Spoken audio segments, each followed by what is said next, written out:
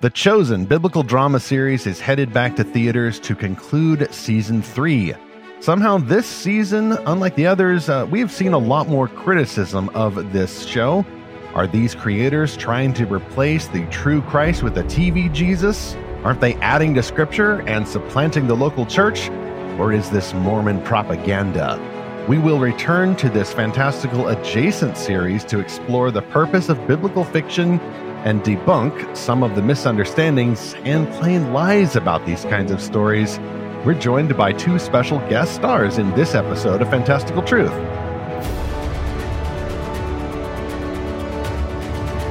Welcome back to Fantastical Truth, the podcast from lorehaven.com, in which we explore fantastical stories for God's glory. I'm me, Stephen Burnett, the publisher of Lorehaven, co-author of The Pop Culture Parent, and I just dropped in here from a suspicious balloon. And I'm Zachary Russell, and I heard a rumor that the script for The Chosen was delivered on golden tablets from an angel. We'll find out if that's true today. This is episode 148, Why Do Some Christians Revile The Chosen? And we're joined by special guests Josiah DeGraff and Jeneth Dick. Yes, we have 2 special guest stars. Both happen to be initialed JD. They're talking about Dallas Jenkins, DJ, who is making a fictional version of the gospel narratives about JC, Jesus Christ, who is the star of the show.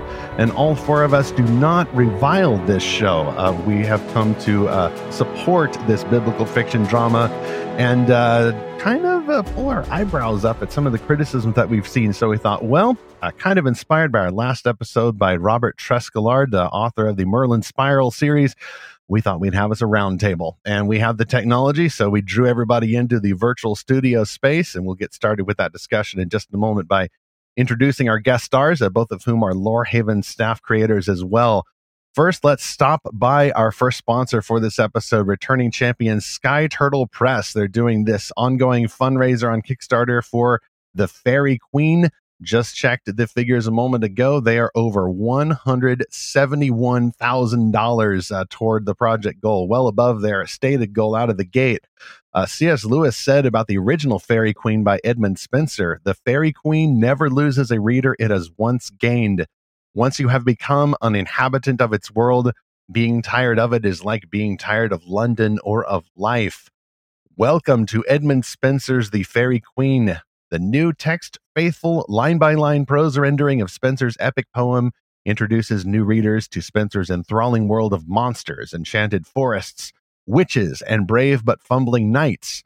To help readers overcome this struggle, classical educator Rebecca K. Reynolds worked with Elizabethan scholars to produce an annotated rendering which moves from heavy assistance in Book 1 toward more of Spenser's language in Book 6.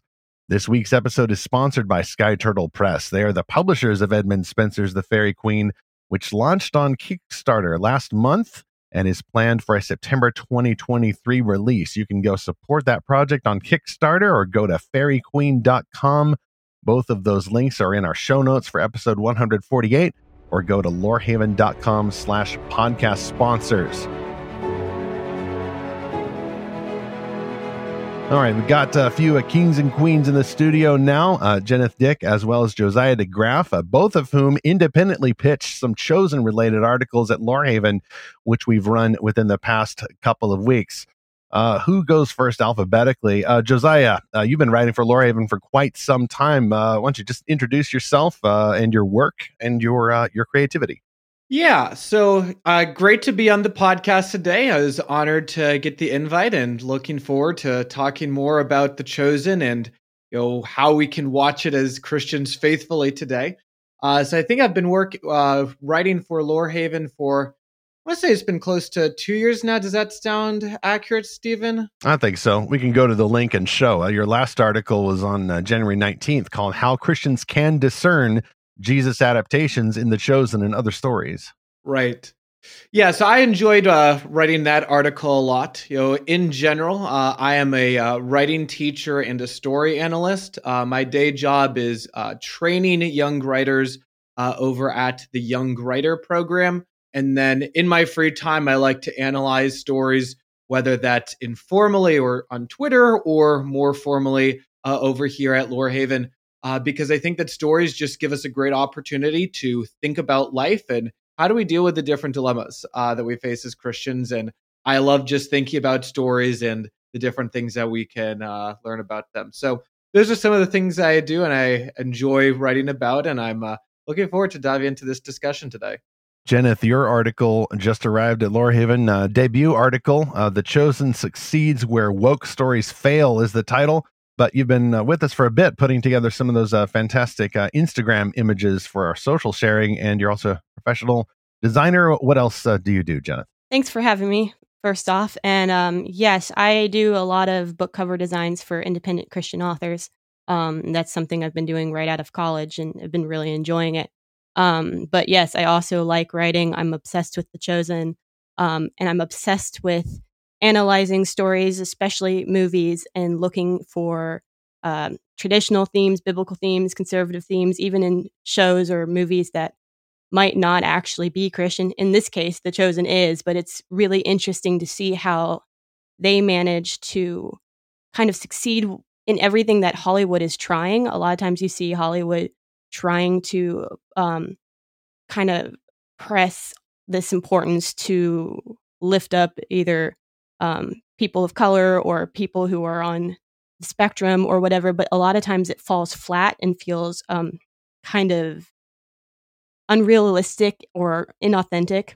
But I think The Chosen does a really good job at blending realistic people and real struggles and real difficulties into a really cohesive narrative that actually affects everybody when they're watching it in a really meaningful way. So that's something I've been a little obsessed looking at.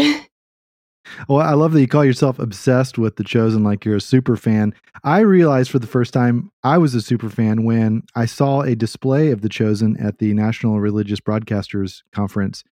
And my favorite thing to see there was Matthew's spoon from season 2, which he kind of used to defend himself against the demoniac. And when I saw that wooden spoon, I was so excited. And then I'm like, I'm geeking out over a wooden spoon. Like what? Spoon! Like what has happened to me? It's an elegant weapon for a more civilized age. That's right. Yeah. That's the word obsess, I think, Jenneth, that you use could bother some people. And I would love it if Lorehaven Studio could be graced with the presence of some folks who are not so obsessed with The Chosen and maybe feel a little annoyed by the fan base. I would just like to remind these folks, hey, everybody's brothers and sisters in Christ here. Everybody loves the same true Jesus. If you are on your game, you see the TV Jesus for who he is. Even Jonathan Ralmy, who plays The Chosen's version of the Jesus, is well aware of the difference. He just did a speech for the March for Life in Washington, D.C., which I watched. Brother looked really cold up there. And he just said, guys, let's just get this out of the way. And he points to himself. He says, TV Jesus. And then he points to the sky and he says, real Jesus. So if he knows the difference, so can we. And even if we're obsessed with the show, that doesn't mean that we are worshiping an actor instead of the true Jesus. And so people just need to get over that word obsession. Speaking of obsession, let's go for our concessions. This is the part of the show where we break out some sweet, tasty, hot treats and kind of try to set the expectations going into what will be a really interesting roundtable this time. This conversation could be sensitive. And of course, we're trying the roundtable, so you're going to get some different opinions here. I don't know, maybe some debate, but I think we're all pretty like-minded here. It's mostly debating some of the stuff we've heard from the outside. Fandoms can bring a lot of sensitivity, especially if you're a DC fan these days. But if you are a fan of the true Jesus Christ, you're going to face even more sensitivities. Because so many people have different views of Jesus and different things that they've heard or imagined about him growing up or been taught from the scripture growing up. It's all mixed up together. And you get this other presentation then from The Chosen that may align with some people's views of Jesus and may really challenge other people's views. Like The Chosen itself then, you may find yourself disagreeing with parts of this episode, but hopefully you'll at least enjoy the personalities that you hear. For my part, just speaking for me, Stephen, when I'm talking about the reasons why Christians do creative things, whether it's fantastical novels or a biblical drama series like The Chosen, I really err on the side, I don't think it's an error, but I lean toward the side of explaining that these things are done as motivated as worship of Jesus. Yes, there are other reasons Christians make stories. You want to promote morality, or preach the gospel, or reach an unsaved friend, maybe. That's all Great Commission type stuff. And that's a commandment from the true Jesus on the way up to heaven to go out and make disciples. I don't mean to minimize that, but I do challenge the assumption that a lot of Christians have, whether about The Chosen or other stories, that if they're not preaching right, if they're not acting like a preacher at the pulpit, then what is the point of this show? Or at worst, maybe it's some act of the enemy in order to tempt us away from the true Jesus. I don't see it that way. I think that preachers ought to preach and Christian artists ought to art. And I think Christians who make art ought to defend their art by not saying, "Oh, yes, I'm preaching and I'm preaching better than you," or "This is how we reach people." Like, that's a secondary aim of the art. But I think we ought to stop appealing so much to, hey, souls are getting saved, we're doing ministry through this art. I think the best thing we can say about it is, I'm responding in worship with this art to the gospel that I've heard in my local church. I believe in my local church. I believe in the sufficiency of Scripture. And that is actually what Dallas Shinkin says. As he says in this video, we'll be referencing, I believe in the sufficiency of Scripture. Test everything you hear, take it to your local church, talk to your pastor about it. But the first reason to defend a good Christian creative work is to say, this is an act of worship. And that also means that's an act of worship in public, and things get mixed up in public. And there are not always just local church rules or theology correction rules. And yet, in order to worship the true Jesus, you still need to worship in spirit and in truth, which means you need to worship biblically.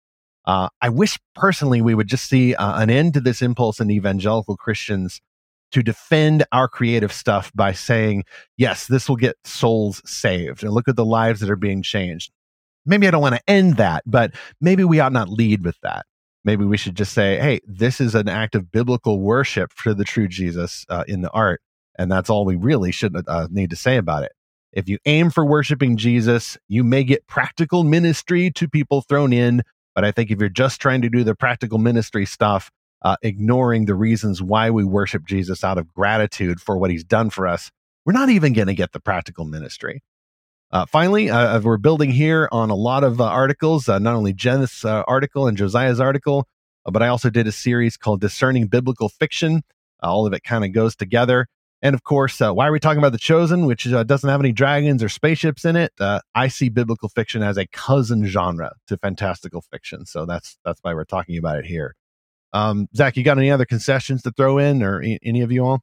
Yeah, I mean, as I already said at the beginning, I'm a fan, so I'm just going to lay my cards on the table and say, look, I'm going to praise the show. I'm going to defend it from a lot of unfair criticism. So I'm going to take a side, and that's generally how we are on this podcast. We talk about stories that we like, and we celebrate the stories that we love, and even the ones that kind of make us groan. We still try to find things that we like about them. So that's just the focus of this podcast. This is not a discern all the errors in The Chosen or make a tally sheet of like what's right and wrong about it. We're mostly going to be taking a positive spin on it.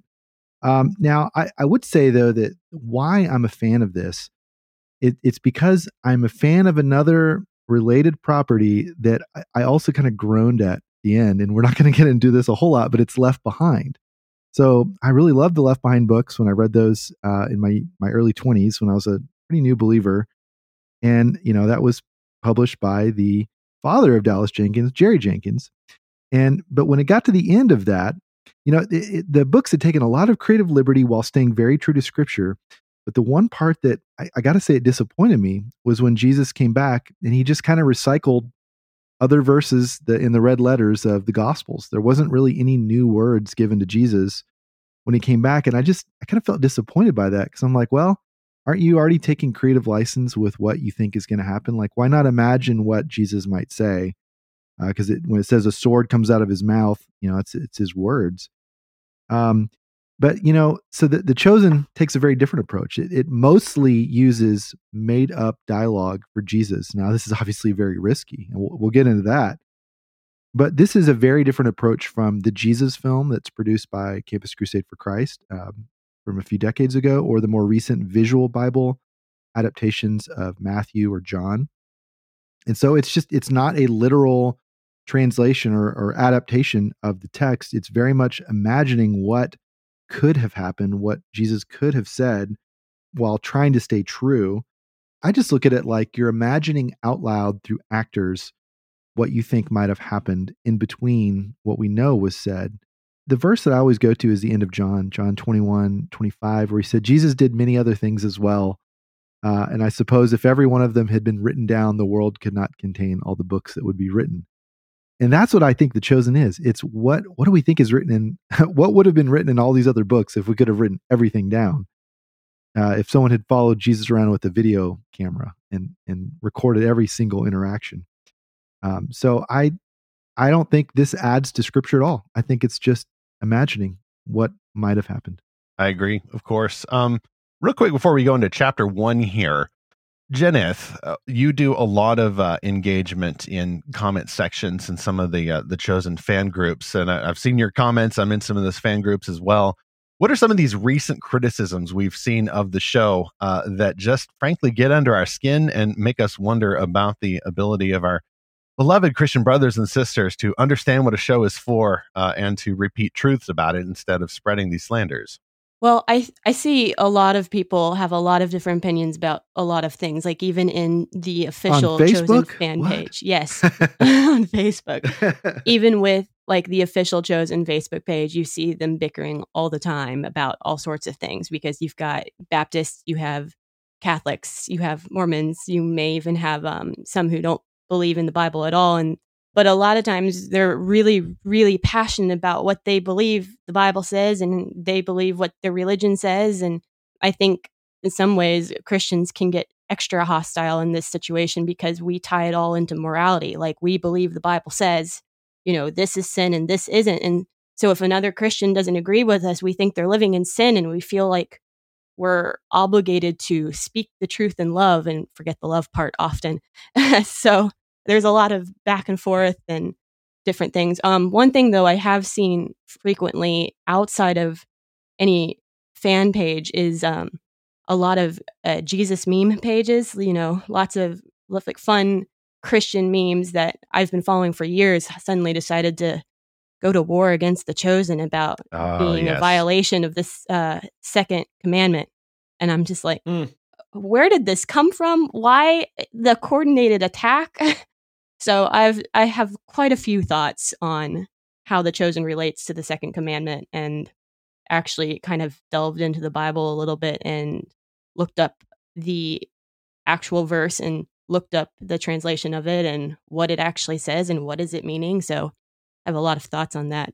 Oh, we could have a whole show on that one. But Jenith, like you make images for a living. So you're on perilous ground here. Apparently you can make images of everything except Jesus himself. Josiah, you are primarily teaching the craft of wordsmithing. So you're safe.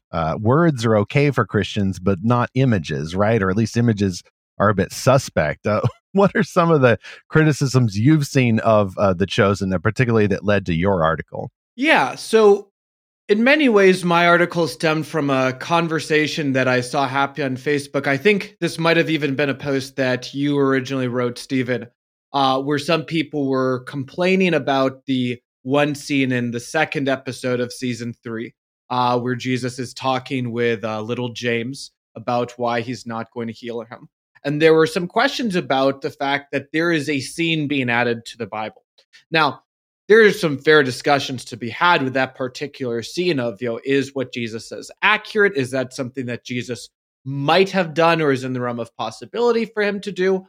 I end up taking the side that I think it is, permissible imagining of what Jesus could have done. But I'll grant that there are some fair discussions to be had about that. But one of the things that, I noticed in some of the discussions that, I wanted to write about, is this idea that we can't imagine other things in what are recorded in the text of Scripture. Maybe some of this stems from a similar view that led Jenkins to Jerry Jenkins in Left Behind to just use the words of Christ. I think it's an understandable view. It's a concern that I don't want to put words into Jesus's mouth. I don't want to be misrepresenting Christ, and I think there's a good, healthy fear there. Where I think that fear comes in error is when we use that fear and we apply it to fiction, but we don't apply it to nonfiction at the same level. Because certainly there are plenty of us that we're willing to extrapolate from Christ's statements and say, well, this would be what Jesus taught, even if Jesus never said that specifically, either because it's a clear implication or because we realize that the teachings of Paul and the teachings of Jesus are the same teachings. Paul's not teaching something different from what Jesus is. And so I wanted to write an article that was exploring that a bit more and think about, well, what standards should we be using when evaluating appearances of Christ in fiction? Because there should absolutely be standards, but I think we want to make sure that the standards we're applying are the same across the nonfiction we read and the fiction we consume, and we're not privileging one genre over the other. Amen to all that. It's all about the consistency, and it's all about asking the very question, what is biblical fiction for? Some of the criticisms from folks who want to know better come from Christian scholars, preachers, teachers, folks who are very much about the Bible as the revealed word of God, which all four of us here are certainly in agreement on that position. Otherwise, we wouldn't be here. But I do see a lot of preachery types, and support preachers. I don't want to keep on making concessions here, but Lord love them. They're doing very difficult work opening the Bibles every Sunday and beyond. But a lot of them, I think, get, Zach, what's it called? The Dunning-Kruger effect, where you think that your specialized knowledge about one area grants you more knowledge in another area. Or as that epistemological trespass. You got it. I mean, they're kind of the same thing. That's kind of the same thing. Yeah. Like feeling overconfident in something you don't really know anything about. I might be illustrating the very principle myself, even as I'm trying to articulate it. But I think that how we see that happening is people who are very learned in the scriptures and exegeting the word and getting into the Greek and Hebrew and running a church and doing all these things that scripture itself has commanded, especially trained elders to do, teaching elders in the church. They then see something like The Chosen come along, which seems on the surface to be trespassing on their territory. And they go, wait, what's this? What's this? Like, movies are supposed to be movies. Preaching is supposed to be preaching. What's this TV show that's kind of doing my job? Well, I step back and go, it's not doing your job. As I mentioned in my concessions, it is a worshipful, creative response to the preaching of the word, which ought to be what happens. It's not supposed to be like preaching. It's supposed to be more like singing, but not singing in the church, like more like singing in your car with the windows rolled down. And maybe some pagans like the song, and then people accuse you of playing that song only to make the pagans happy. Some of these preachers then get really, really bothered, and they seem really vulnerable to these rumors about The Chosen, which we've already mentioned. Well, they're adding to scripture. They're trying to present an authentic Jesus in place of the real Jesus who lives and reigns to this day. Or even the fact that a Mormon brought you The Chosen by paying for the lights at Angel Studios, that means that they're controlling the script. That could be a whole episode all on its own, but some of this is just rumor. And what I found interesting is that The Chosen, as you mentioned to us before we started, Jeneth, keeps republishing this video that showrunner and creator Dallas Jenkins made in, you said, December 2019. That's first right. year of the show, and they just keep reposting it, and they're always addressing every single time in advance the criticisms that we're hearing afresh. Now, Dallas Jenkins reading the Book of Mormon, getting the burning in the bosom, and then writing Jesus saying, I am the law of Moses. That's a new one. That is a little bit new, but it's just a spin on the same. Well, if it's successful, it must be because they've been practicing the dark arts and getting in league with the Mormons there in Salt Lake City. I don't want people, Christians, getting in league with anybody who's not a Christian, but that's just not the case with this show. And so we keep hearing some of the same criticisms. And this show has been 4 years old now, at least. I first heard about it in April of 2019. I actually wrote a blog when I heard a Dallas Jenkins interview with Kevin McCreary, who's been a guest on Fantastical Truth. They had only 4 episodes by then. It was a super homemade, crowdfunded effort. Now, about 4 years after that, it's this giant phenomenon. It's incredible. Who here saw the 2 episodes in theaters, by the way? I've not yet seen them. It's the season 3 ender. Oh, not the finale, just you saw the first 2. Okay. Opener. Yeah. I still need to catch up. Yeah, that's all I've seen so far. We try to watch the whole. We try to watch the show together with our big girls, our teenagers, and so we just haven't been able to sync up our schedules for episode 3 and beyond for season 3. So we'll have to watch our spoilers for Zach's sake, if nothing else. Don't spoil the Bible for me. Yes, and Jenneth. Okay, Jenneth, which episode are you on? I'm sorry, I am actually caught up, but I have not seen the theater one, and I'm very much trying to avoid spoilers for this finale because I do actually get to see them in theaters this time, and I'm very excited. That is spectacular. I have my theories about what they said they wouldn't be able to show, and probably were still able to show, especially if they're going to one gospel narrative directly after the feeding of the 5,000. But I'll hold those. I'll see if I'm proven right tonight, actually, on the day that we're recording this. So, okay, so we're both up. You and I are up to episode 6 of season 3. Josiah? I'm still at episode 2 of season 3. Have not had the chance I need to go through the rest. Okay, so half of the round table are at the same place, and the other half is at the other same place 4 episodes earlier. So I think we can avoid spoilers. Jesus says things that frustrate the religious leaders. There's a lot of healings, and there's a lot of drama with the disciples. And Jairus. Jairus shows up. He's awesome. Anyway, okay, and spoilers. Hey, folks, that was just the prologue. Let's go into chapter 1. And we're basing some of this on stuff that Dallas Jenkins says. I took some notes just to help us out from that video we talked about. And I've titled this section, Can Non-Christians Help Us Make Great Stories? That's a big issue of some of the Chosen critics. They are really bothered. And I want to be respectful of this criticism. Is that, wait a minute, you've got non-Christians who are helping to make The Chosen. A non-Christian may have sewed the costume that Jonathan Ralmy wears for Jesus. A non-Christian may have built the gym where the guy who plays Peter works out and gets so swole. A non-Christian may have put the wheels on the wagon or may be posting guard at the set. What is it, near, actually, ironically, Dallas, Texas now, as they're filming a lot there. And of course, the organization called the Church of Jesus Christ of Latter-day Saints had a set for a while in Utah where they were filming. So arguably, you've got at least some non-Christians helping Christians make great stories. Does this corrupt the show itself? Dallas Jenkins understands those criticisms, it seems. He has headed them off in this video. I'll try to imitate him and probably fail here. He says, what is The Chosen's approach to scripture and faith, and can you trust it? He says, The Chosen is a narrative show. It is not intended to be a documentary church or official ministry. He says, and this is his goal, it's absolutely not a replacement for scripture. It's a show.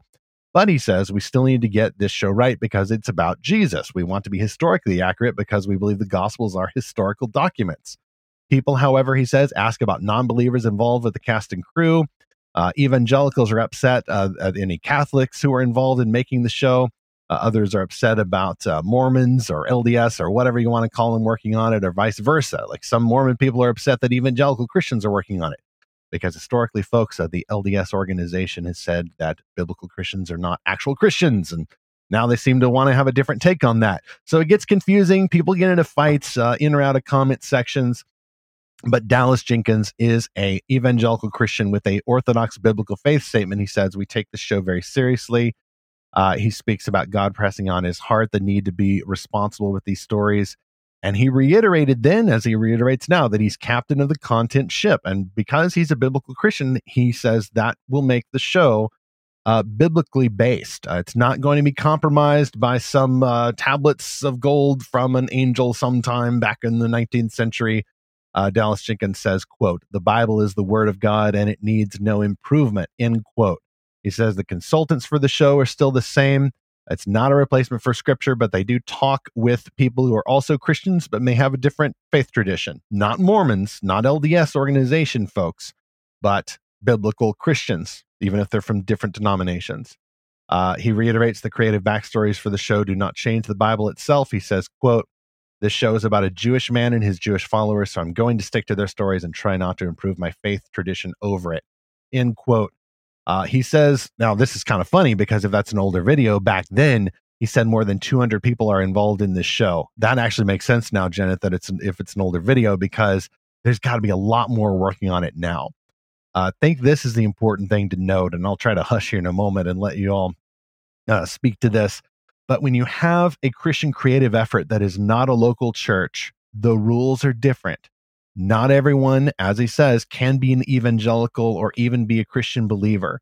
He says, quote, as long as the content itself is faithful, we are less demanding with those who deliver it, end quote.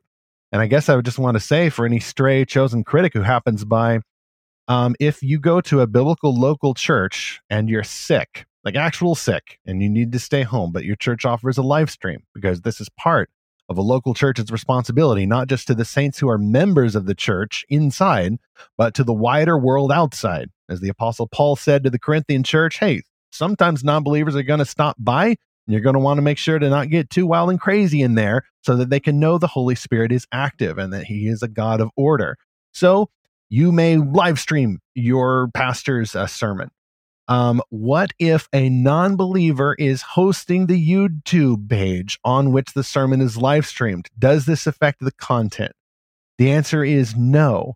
Unless you suspect some conspiracy, no. A distribution does not automatically affect or infect the content. And I think some of these criticisms about non-believers poisoning the show just by working on it, I don't know. To me, it just illustrates, at worst, a superstition, and at best, an unfamiliarity with how Christians make art, and with how Christians make stories. I'm curious, who wants to go first? Like, who's seen this criticism, and what would you say to somebody who has this concern, Jeneth?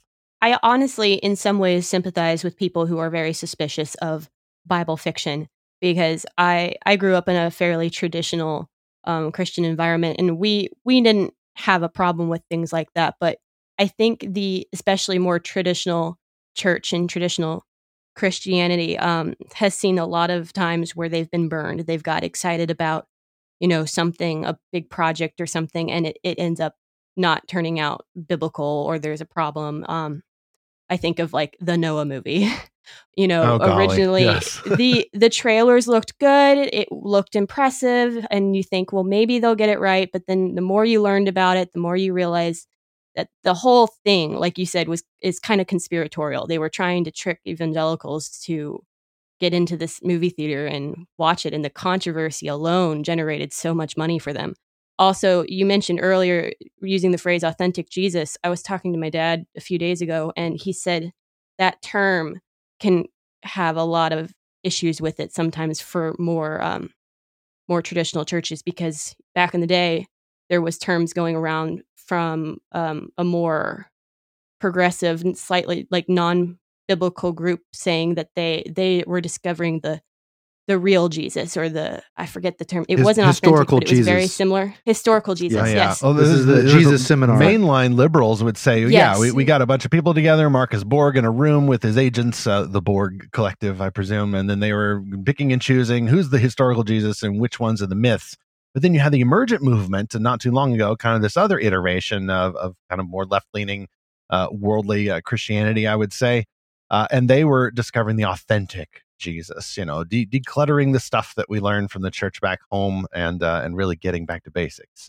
Yeah, and it's something, if you watch The Chosen and you hear the term authentic Jesus, you understand what they're saying. They're trying to cut away kind of the preconception of what we had of, kind of this westernized, very stoic, serious Jesus that was very impersonal, which is not really the biblical Jesus. If you look at the Bible, Jesus had humor. He had even sarcasm in some areas when he dealt with the Pharisees.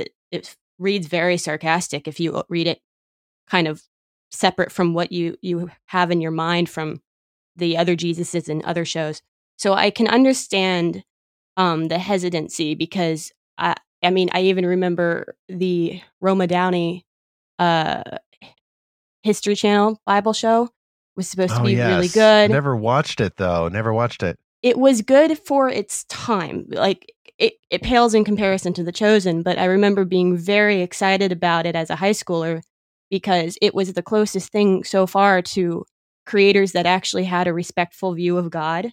They didn't align with me on many theological points, but at the end of the day, the soul of the show was to honor and respect God. But the problem was that they took a lot of influence from people who didn't see the Bible as the sole authority, and it ended up warping the story in some ways really significantly, not just with Jesus, but with other characters in the Bible, doing things that biblically they would have never done. I think Daniel, they did the story on Daniel, and they had him there when everybody was bowing down to the golden statue for Nebuchadnezzar, and he was kind of in the little box next to the king. So for some reason, they didn't have to bow, but he was kind of hoping that his friends would bow to avoid being killed. And we're like, that's not the Daniel of the Bible. No, You know? that's not him. Yeah, no. So That's I not understand him. the suspicion because, Yeah. you've got these big projects that have a lot of promise. And then, you watch and realize that there's some major flaws that could be a stumbling block for Christians who watch it and, get that idea in their head. So I think they also forget that ecclesiastical separation is different than separation from anything that is remotely different from you. Oh, that's huge. Mm-hmm. You wouldn't want in your church if you disagreed with Dallas Jenkins on something significant as far as theology goes, you might not want to invite him to preach a revival in your church service because you don't agree with his church, and you wouldn't invite like people from his church because that's a ecclesiastical separation. But that doesn't say we then can't have any association with anybody who disagrees with us outside of like the actual church meeting. So I don't have a problem with him using the LDS's set in Utah to produce a Bible show that's accurate to the Bible because they're not a church. They're not a church. That clause in the Bible doesn't apply to them at all. So, but I think it's easy to confuse when you've already been burned so many times by these big promises that Christian movies are making. And so I understand the suspicion for sure. I think that's really well spoken, especially the distinction between the boundaries that you have around a local church, like who's in, who's out, who gets to go on the platform, who's okay, who are we okay with joining. Those boundaries are going to be different from our expectations of the workplace, or even if you're going out doing a parachurch ministry or a Christian concert. I think there's lots of Christians who have studied the Bible very much about the rules for local church, but they don't know the rules for other spaces in the world because they're very much focused on the local church. It's a busy job. There's only so much time in the day. So you just don't think about bigger questions like, can a Christian vote for a pagan who's running for president? Or does he have to fake to be a Christian in order to get your vote? Can a Christian work with a non-Christian on a Christian-made TV show? How much non-Christian activity is allowed before it starts becoming a non-Christian show? Like, all these are questions that Christians should debate, but we shouldn't be separating from each other. I'm glad you said that too about the Mormon organization, the LDS. Notice we're not calling it church here, by the way. It's not just another Christian denomination. That may be another podcast topic. That doesn't mean that there may not be some Christians there, but I think that would be the exception, just based on what that organization historically has taught. But can you pal around with them? Can you go out and have some coffee? Can you get some papers for your script from a Mormon printer and then write Christian-made stuff on them? Absolutely. Can you watch each other's kids? Like, probably. I mean, we've got friends. I'm sure all of us knows friends who are, maybe non-Christians who think they are, but it calls for discernment. But yeah, different rules from the local church. Josiah, a question for you. Some of these concerns about The Chosen, Jeneth said it comes from, or can come from, Christians who are legitimately concerned about being burned by the next big Christian thing. How much of that do you think is going on with some of the response to The Chosen? Oh, I think that's absolutely a good part of what's going on. I mean, the fact is that, as Jeneth said, we can all point to things that should have been good, but then the wrong person got involved, and we've been burned before when they came in and the studio said, we are going to rewrite this in order to fit our ideological leanings. So I think it's a very legitimate concern. My worry is that when that becomes the only standard that something is judged by. Because the fact is, there's a lot more that goes behind the quality or the orthodoxy of a show than just the orthodoxy of whoever is, completely in top of an organization. There are well-meaning Christians who have produced some terrible and even unorthodox products and shows in the past. And I would also say that there are non-Christians who, despite themselves, are being used by God to be able to create good things through their money or their bankrolling or just through their support of some kind of show or product. And one of the reasons why I'm so confident in the fact that that's the case is because that's the example that we see in Scripture. When you look at the building of the temple, and how the temple was built, what you'll notice is that it wasn't just Israelites who were working on it. That's right. And, if anything should be built or designed just by Israelites, you'd think it would be the temple, the seat of God himself, where the Israelites were going to worship. But what do we see? Well, when Solomon builds a temple, he goes to King Hiram of Tyre. Now, we don't know much about Hiram. Maybe Hiram was a closet believer, but that would be reading into the text. Probably the most straightforward assumption you can make is that he was a Canaanite, he was a pagan, but Solomon still enlisted him because he was a friendly pagan and he had excellent wood that Solomon was able to use to the temple, and that wasn't an issue. Then looking again at the building of the second temple, what do we see? Well, we see that God comes to Cyrus, the Persian emperor, and puts it on his heart that he should commission and fund this temple back in the old land of Judah that they'd conquered. Now, it is challenging to know, which exact, Persian emperor was this. There are different names used in the scripture for the different emperors.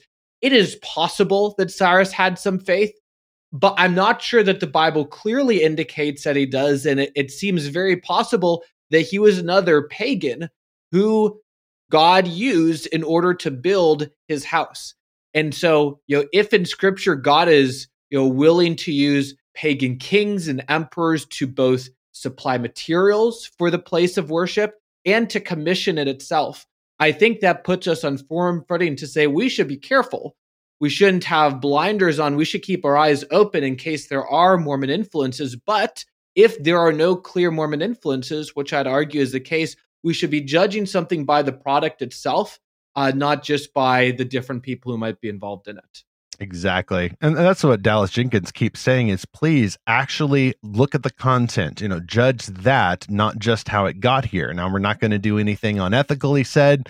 We're not going to sin in the making of this show if we can help it. That's something that every Christian ought to be thinking about no matter our vocation. But their intention is very clear, to have content that aligns with the scripture and that glorifies the true Jesus through this, historical fiction reenactment of these events, filling in the gaps. And we'll talk about what biblical fiction is in just a moment. I would say that non-Christians help build the temple, or non-believers help build the temple. Non-believers also help build church buildings now. An atheist may have signed off on the building permit. A Hindu may have brought in a cement mixer to pour the concrete for the foundation. Zach, you are a member of a local church where the rules are going to be different, or they should, for membership. I think we all are members of different local churches. But Zach, you're also involved with a parachurch organization, which maybe is a little bit closer to what The Chosen is doing. Like, how does this work out in what you do as a local church member versus a member of a ministry that's using local church gospel as preached in the local church to reach the lost? Yeah, well, as I mentioned before, there is the Jesus film that Campus Crusade produced a few decades ago, which is a pretty much literal adaptation of the Gospel of Luke. And that's our biggest ministry tool. It's been translated into 2,000 languages, and it's available in all these different apps and websites and formats. But it's a very faithful rendering of the Gospels. But in addition to that, the Jesus Film Ministry has produced a lot of short films that are sort of conversation starters, segments that are inspired by the Bible. And there's even like an anime version. It's called My Last Day. It's about the thief on the cross. And it uses only the audio from the Jesus film, but it kind of visually imagines what was this guy's backstory? Like, who was he before he got to the cross? And then how was his life affected by Jesus forgiving him and saying, today you'll be with me in paradise. So again, it takes sort of that creative license to fill in the gaps. But again, it's still a very faithful, plausible rendering of what could have happened. And we use both of those tools, depending on the setting. I want to go back to something earlier where you said Dallas Jenkins was quoted as saying, we're not creating our own Bible. And that's absolutely true. They're not coming out with the chosen version of the Bible. Like, you can't go to the store and buy with the little fishies on the cover. Right. Yeah, the logo. Yeah. There's not a new Bible translation from Dallas Jenkins. General editor, Dallas Jenkins. And I want to compare and contrast this to another church or ministry that did do that. It's the Passion Translation. Okay. I'm not a big fan of that. I don't want to get into a whole debate about that This or whatever. is not the Passion of the Christ. This No, is Louis not the Giglio's Passion of the Passion Conference. Not the Passion Conference. Oh, not that. Okay. No, okay. it's from a different ministry. We don't need to go into all that. It takes a lot of liberties with the text that the more I've looked into it, Mike Winger has a good series on it. Oh, this one. Yes. Yeah. I'm not a fan of the liberties they took. In a similar way, there is a really popular book that I'm sorry I'm not a fan of, but it's Jesus Calling.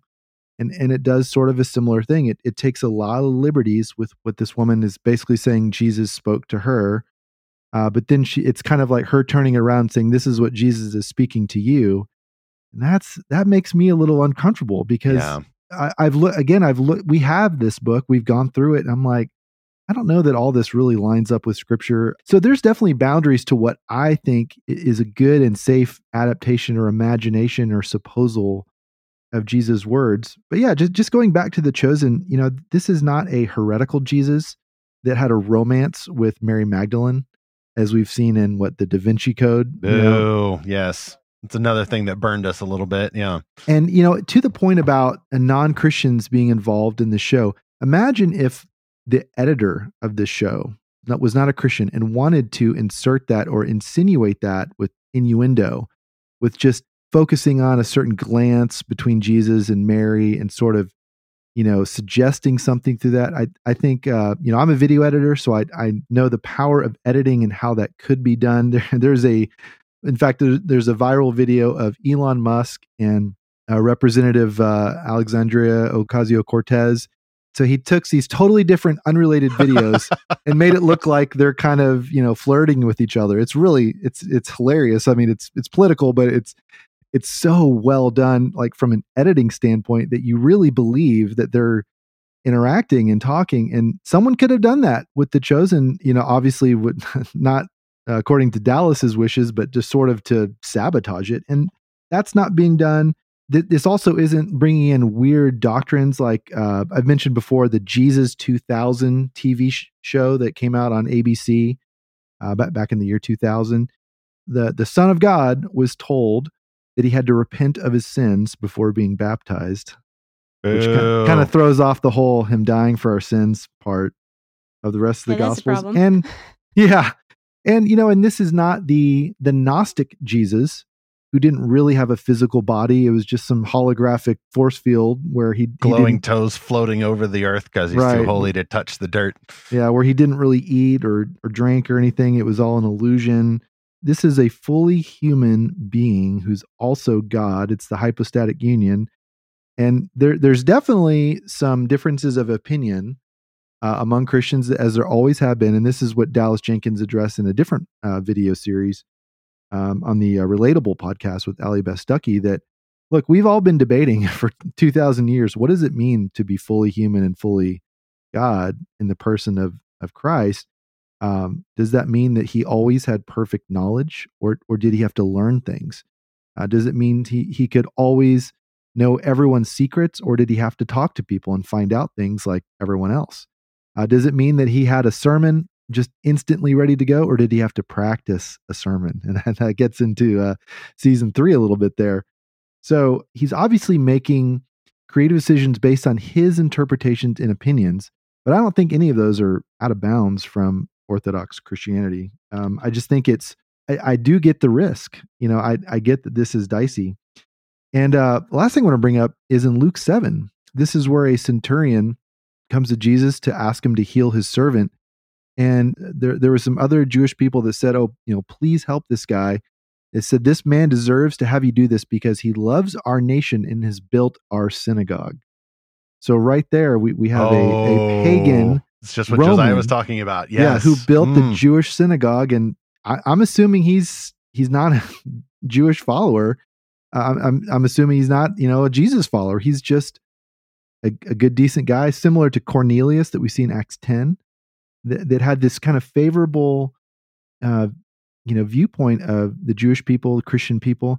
And I think that's the same situation we're in today, is that we have these people that are kind of adjacent to Christianity, either because of similar religious views or similar, cultural, conservative kind of views, but they're not totally on the same page with us. And that makes that can make us nervous, but I think it really speaks to how Jesus is always surprising us by how he provides for his work to be done. I think that's a really great point, Zach. And I think that whether you're a preacher, a teacher, someone who's going around the internet seeing rumors about The Chosen and getting alarmed because you think this is the next big Christianish thing that's going to hoodwink us all, just like the last time, well, you got some personal history there. But I think you may also have a lack of theological foundation for that type of person you mentioned, Zach, the person whom I think the Bible would call been blessed by common grace, but is not saved. Yes, we believe that all are sinners. The Bible says very clear in Ephesians that everyone apart from Christ is dead in transgressions and sins. That's how we've all started out. Not just mostly dead, not just a little sick, but all dead, as Miracle Max would say. And it takes a supernatural act to regenerate that person and lead them to embrace Jesus as Lord and Savior. And yet, even spiritually dead people who are sinners, even one could say those who hate God, can align with some goodness that God has put in his world. Jesus himself taught that God sends the rain to fall on the righteous and the unrighteous alike, and that even evil people know how to give good gifts to their children. That's just part of creation order, that God is active in the world. There are good things that he's put in the world. My co-author calls these the fingerprints of God. You can see them if you know where to look, and you still see the image of God reflected, however broken, in human beings. So whether it's that centurion who had at least some moral decency to help the Jews build a synagogue, or whether it's someone who's a member of the LDS organization who is not a Christian, but who at least upholds kind of Christian moral values and isn't trying to corrupt your children in a public school somewhere. You can thank God for that person, but know that they still need Jesus. And maybe that person gives you a check for $50,000 and says, hey, go make a show about Jesus. Make it however you like. I don't care. I'm blessed with the resources and you seem to be a decent chap. I want to help you out. We kind of see that happening with The Chosen, and you got to figure that out, Christian. How does that work biblically? And the rules may be different in a local church, but when you are sent out from the local church, an ambassador for Christ in the world and a creator in Christ's image in the world, you're going to mingle with some non-Christians, some of whom like what you do, but it doesn't ruin what you do just because they like it. So I'm not bothered that Angel Studios is run by some people who belong to the LDS organization. So long as they're not messing with the content, I'm perfectly fine with that. And we'll talk later about that issue with the Mormons. It's definitely something that we keep hearing about at Lorehaven. Jeneth. Well, also one other thing I like to point out is it shouldn't be, the primary reason, to make a show. But I also think with so many people who, aren't Christians who are involved in the show, many of the actors aren't necessarily born again, or, the camera crew, is hopefully as they work on the show, they are exposed to the gospel and the true Jesus. Not to go so far to say that anything that we do, if somebody gets saved, it means it's a good thing. God can use anything for his good. But in the case of The Chosen, we already know it's very biblical. It's doing a great job at staying true to the scriptures. But just as a real world example, just in watching some of the interviews with the cast, you can see that there has been a change from season 1. I think of Liz Tabish, who plays Mary Magdalene. She says going into the show, she was very skeptical of religion. She was skeptical of God. She was in a very bad place emotionally and almost washed out of the industry. And so she connected with Mary because Mary had very similar situations in episode 1 of season 1. But you can watch a more recent interview she did on the Christian Broadcasting Network, CBN. And she admits that after seeing the Jesus in The Chosen and God, she's realized God's always been there with her, and God is real. God's love is real. I'm not sure if she has a born again Christian testimony at this point, but it's very clear that she did have a complete shift in her belief in at least God's existence through the work of the show. And so I think that's also something that's worth adding on, that just because it's not done by all exclusively Christians, the people who are non-Christians working on it are also being exposed to the gospel and the truth. And, there could be wonderful things that come out of that as well. That is a great point. Ministry is messy, whether it's in the local church with the appropriate rules around membership and attendance, or whether it's the Christian saints out in the world mingling with others, shining the light of the gospel and responding with joy with their art that they've learned about in the local church.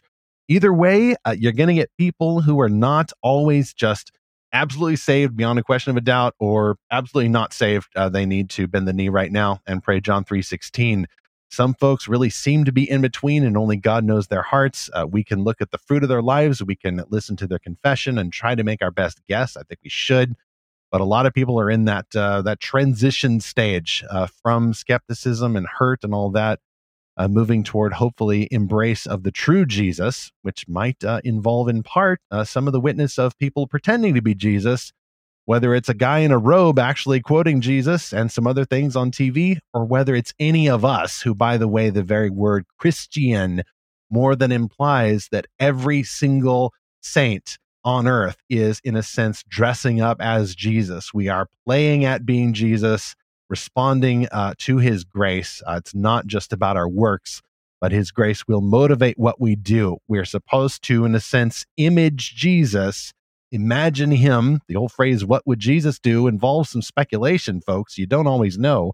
How would Jesus write this computer program? Like, it involves some speculation, and we're going to get it wrong and we're going to get it right. So I'm happy for a show that at least has a 95% success rate, showing what Jesus would have plausibly done if faced with these circumstances on screen, mixed with the gospel narratives. Let's move soon to our chapter 2 of this discussion, which is about why and how Christians make biblical fiction. I'm guessing we've done a lot of the legwork here already in chapter 1. First off, Christians who have been burned by the next big Christian thing probably ought to look for dragons. Dragons can burn you, which leads to our second sponsor for this episode, a new sponsor to Fantastical Truth. This is author Carrie Green with the Dragon Slayer Chronicles series. If dragons burn you, don't just run away. Sometimes you need to run away and go heal, but sometimes you need to call a dragon slayer. A dragon attack on a dark evening strips a 6-year-old boy from his family, changing his life forever. As he grows from boy to man, Hans' hatred for the beasts fuels his life's purpose, to recruit and train a band of dragon slayers to destroy the monsters. But the beasts do not act alone. Their evil masters, adherents of an ancient ancestral cult, have taken blood oaths that together they and their dragons will dominate all the lands. Hans' epic battle against the dragon masters and their ferocious monsters will test his courage, require unimaginable sacrifices, and cause him to question the justice and wisdom of his creator. The Dragon Slayer Chronicles is a 3-part Christian speculative fantasy series by pastor, podcaster, and author Carrie Green. You can learn more at dragonslayerbook.com. Get the link in our show notes for episode 148, or go to lorehaven.com/podcast sponsors. And let's open now chapter 2 of our discussion, why and how Christians make biblical fiction. We've already touched on a lot of this, but I thought I'd also bring in one of the more substantive criticisms we got. Actually, Josiah, I think it was a Facebook comment in response to your article. A lot of these critics are on Facebook. I'm not sure what that says about the demographic. I think it just says that there are a lot of people with some pasts out there. They got some backstories, and their first introduction to The Chosen was maybe not in the most positive way. So they're associating it with some stuff that may have really hurt them before, or that really seems to be getting under their skin. Dallas Jenkins, again, back in 2019, that video says, here's how we make the show. Paraphrasing here, he says, first, we consult the gospel. Second, we pray hard. Third, we run our scripts by biblical and historical consultants. But he does disclaim, he says, we are not pursuing denominational considerations. We're asking whether this story matches the gospel narrative and whether it is plausible. Direct quote, and if it does, then we believe the show can be a great tool to enhance the love of scripture for viewers. We hear every day from literally hundreds of people who say that they've never been more passionate about scripture from watching this show. As a direct quote from Dallas Jenkins, we'll put that video link in the show notes there so you can listen for yourself. It's kind of funny how he headed off some of these criticisms in advance. And Jenna, that's your point there. It's not just fans who are finding an awakening of interest in the gospel from watching The Chosen, but also some of the people working on the show. So this can happen. Doesn't justify everything. God can use cancer to bring someone to him, but it can happen, and it's worth considering. However, this still leaves open some confusion about why do we need a biblical fiction show? Why can't you just preach the gospel, or why can't we just rely on the stuff that I'm familiar with, even if technically it's kind of the same idea? And this reader wrote on our Facebook page, kind of countering your point, Josiah, about how, hey, Christian authors have been doing this for a while. Your point, Josiah, was that C.S. Lewis did this with Aslan, who's not even a human being called Jesus in a show. It's a lion in a magical land. Shouldn't that be weirder? This point is worth quoting in full. Quote, there is a significant difference between Aslan and another clearly fictionalized Jesus, and a fictionalization of the real Jesus. The Chosen blends truth, fantasy, and Mormon teachings into one package. In other words, it intentionally blurs the line between faithfulness and fiction in a way that is incredibly difficult for even a cautious believer to discern. Unfortunately, it's being consumed by a vast number of people who are using to learn more about Jesus with little to no discernment applied. I know people recommending it to unchurched or new believers as a way to learn about the life of Christ. At the end of the day, what Aslan says is still only what Aslan says, but words falsely attributed to Christ himself muddy his actual teachings, no matter how well-intentioned they are, end quote. That was the criticism we got. I want to toss this to you, Josiah, but a few thoughts there. First off, it's just a lie to say that these are Mormon teachings, and it intentionally blurs the line. That's not only a lie, but it's slander, and I think we need to compassionately point that out and call the slanderer to repent. That is not their intention at all, and no, there are not Mormon teachings in the show. I would know. I know how to pick up on them, and I've watched all the show, unlike some of these critics. We might talk next in the next chapter about, well, do the non-believers and the baby believers, do their reactions ought to control what we do? Why should we listen to what they say? Does their sinful use of the show corrupt our righteous enjoyment of the show? Josiah, what would you say to a comment like that, especially because it touches on your points about Aslan's dialogue and actions? Yeah, well, I would certainly begin by just agreeing with what you said about the Mormon teachings. It bothers me when people make vague accusations that are hard to pin down, right? It is within the realm of possibility that there are Mormon teachings in some episode of The Chosen, but I would want to know, if you think they're Mormon teachings, please tell me, what are these? It's hard for us to debate a vague accusation of, well, there's Mormon teaching somewhere in there if you just look closely enough. Well, that's not a falsifiable claim. I don't really know how we can have a robust discussion of that. Now, if you want to say, The Chosen said this, I believe this is a Mormon doctrine, that's a much better discussion to have. Like you, Stephen, I have not seen any Mormon doctrine in there. And, I tend to be pretty, I'm not a pastor, but I pay attention to the theological claims made. I've done a lot of independent study into, what are the differences between biblical Christianity and Mormonism. And I just haven't seen it. And so I think if we're going to have a good dialogue, it needs to be more specific than just a vague, there are Mormon teachings somewhere in there if you just look at the right way. Maybe if you play it backwards on a record player, you can hear something about the Kolob. Yes. Or you need the special Chosen cipher that's written on the golden glasses. Tablets, if you just look through those, that's when you get them.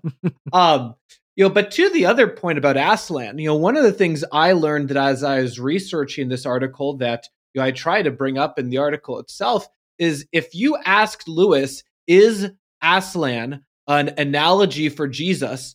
Lewis would say no. And we know he would say no because that's what he says in the letters. In his letters, he basically says that Aslan is Jesus in another world. Now, obviously, it is still fictional. Lewis did not believe that Jesus actually went out and is Aslan and that Narnia is really real. But it's pretty clear that Narnia is asking, what if the real Jesus, what if there is this multiverse that existed and the real Jesus took the form of a lion in another world?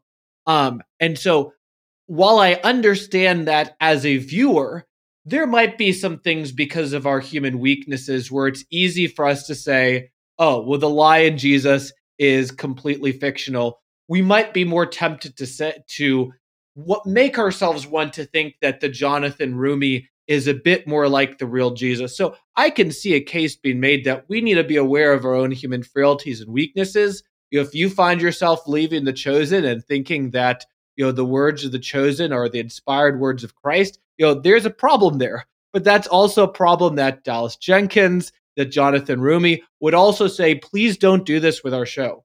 We don't want you to be viewing this as the words of Christ. This is a supposal of what could Jesus have done. And in that case, I'd say that is the same thing as Lewis was seeking to do in Narnia. Mm-hmm.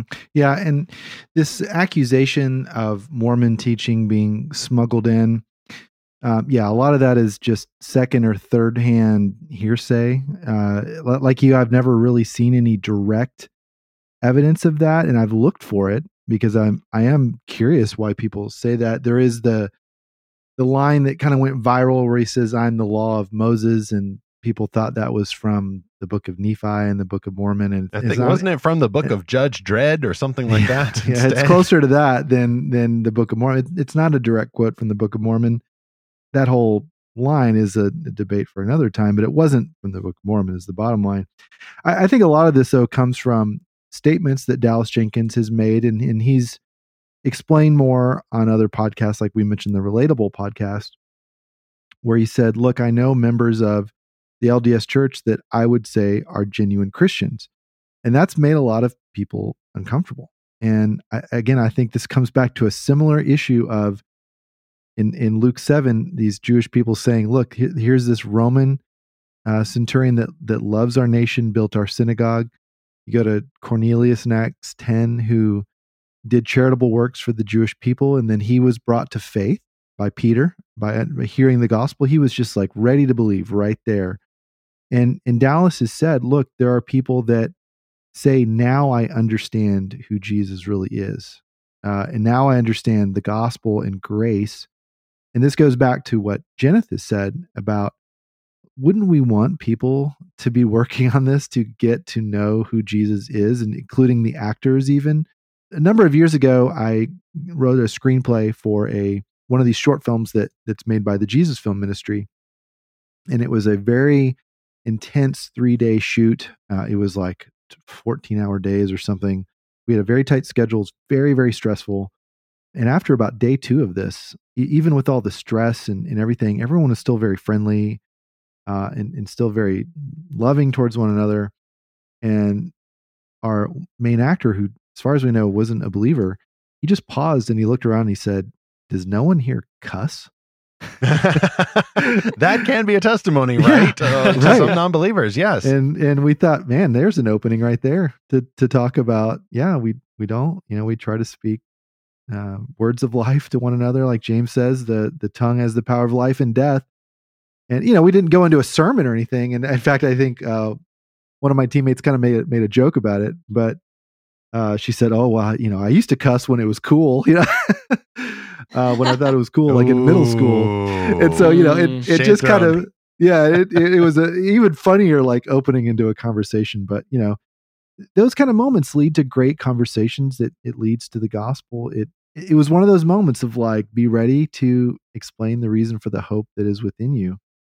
So why not have, for artistic projects, people from the world involved? Now, I think a lot of people might go to something like Exodus 30, where you see God setting aside Bezalel and others to complete the work of the tabernacle.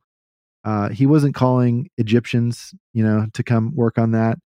But we know that there were Egyptians that left Egypt and traveled with them. So maybe, like, we don't know. It's possible, but in terms of what's in the text, we just see the people of Israel working on that. But again, these are the same people that after they left Egypt, they were worshiping. Many of them were worshiping a golden statue of a cow. And so, look, God uses very broken people and he redeems them. And sometimes it's a very long process. I think we have to leave room for the Lord to work in things and not be so paranoid that if we get something wrong, someone won't get saved. I mean, I think that takes a very man-centered view of evangelism, that Amen. Everything depends on us doing everything completely right. Well, that leads to legalism. Yeah. Yeah. That's a horrible way to do evangelism. Well, it is. It also, you mentioned correctly, Zach, I think the man-centeredness there. And you've got to trust that the Holy Spirit is going to move in his own time while also not being fatalistic about it. Like, I believe all Christians are called to pray for non-believers and share the gospel with them using words, not if it's necessary. No, use words in the proper social situation. You don't want to make someone stumble either, but it takes words. Sometimes it takes images, which is the whole idea of being a Christian, is that you are showing what Jesus would act like in this situation. Even proper biblical justice, or conducting our jobs with faithfulness, or helping to feed the hungry, or any of those things.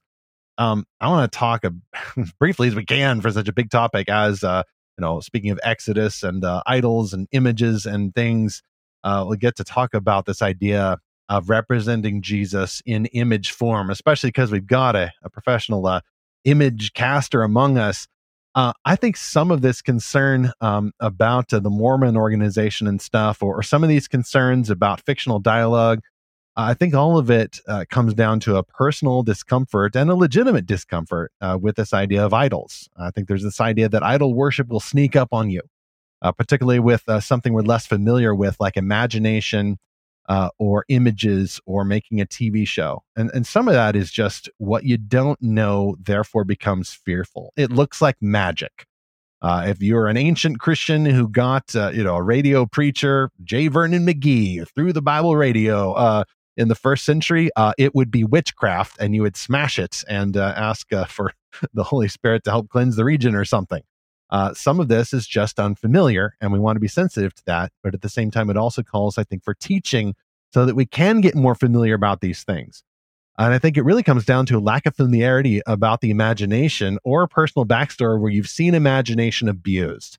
Now, let's say somebody came from a very strong Christian or Christianish background, which relied on a lot of images and statues. And then someone pointed to that, a trusted someone, and said, that's Jesus. Or someone pointed to the elements that some Christians would say used during the Lord's Supper or Eucharist or whatever, and say, oh, that's Jesus right there. And maybe they meant well, but you got confused. Like, wait a minute, are we actually snacking on Jesus pieces right now? Is the Virgin Mary actually in that statue? And so this is a very old issue that the legit church has had. You grow up thinking, like, I don't want any of that stuff. What's the point of this image? Like, the image is not the mediator, Jesus is. The Virgin Mary is not the mediator, Jesus is. And I certainly don't need a kind of historically Christian posing organization styling itself a church.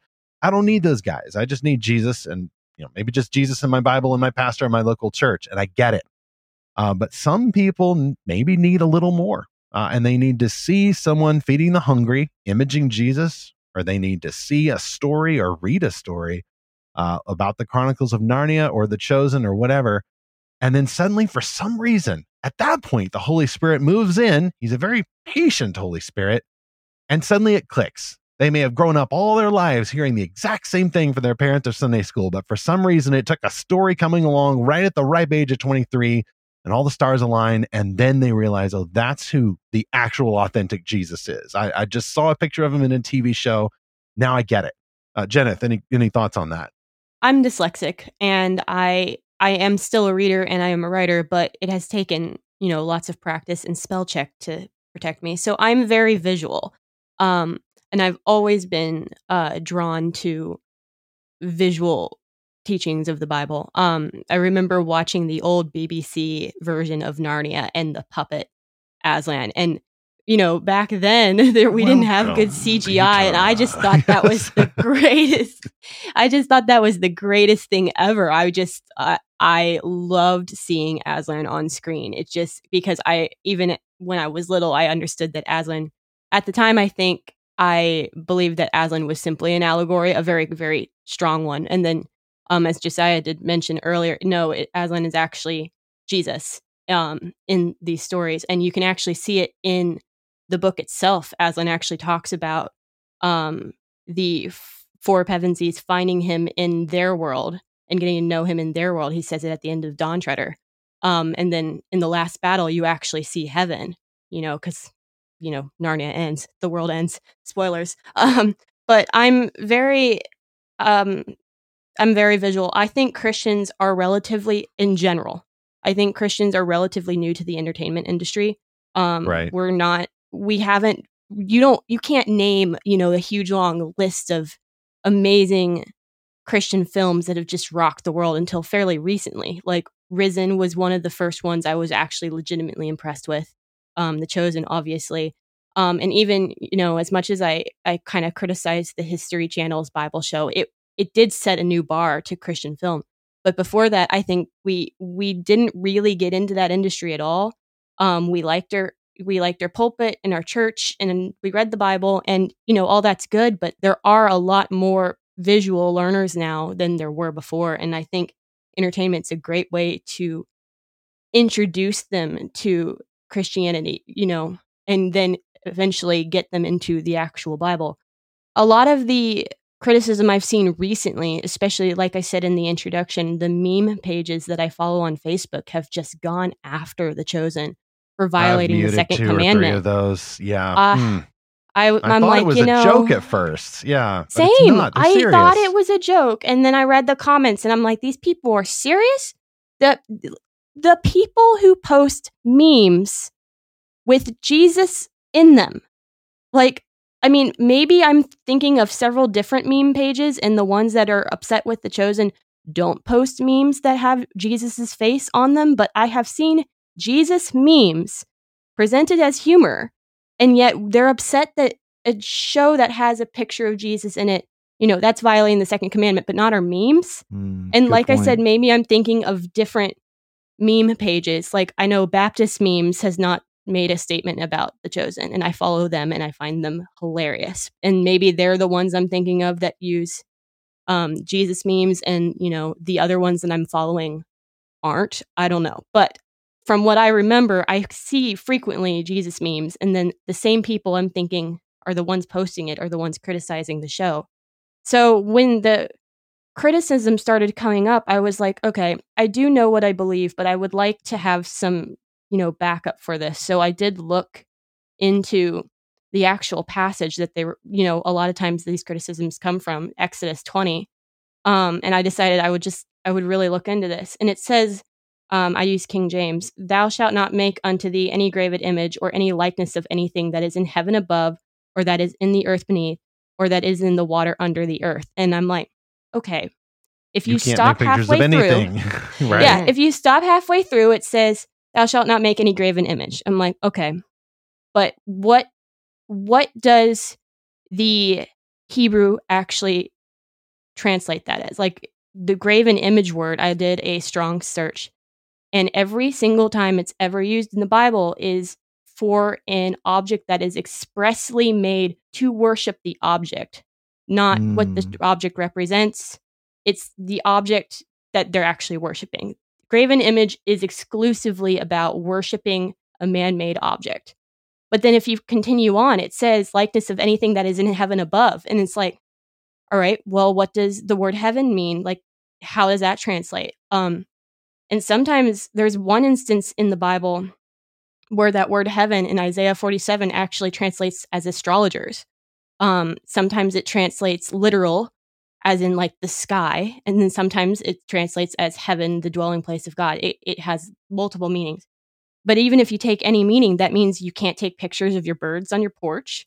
As far as where it says in the Bible that says no images of water under the earth, you can't take pictures, of your fishing trip, because those are images from those different categories. So I am trying to think of, is there any time in the Bible where God or somebody through God's direction creates images that would seemingly violate these people's interpretation of Exodus? And I think there's 2 instances I could think of.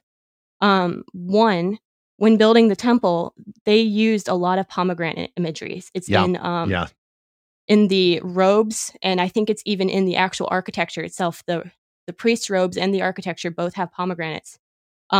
Pomegranates come from the earth, and I believe that would, violate the phrase that is in the earth beneath.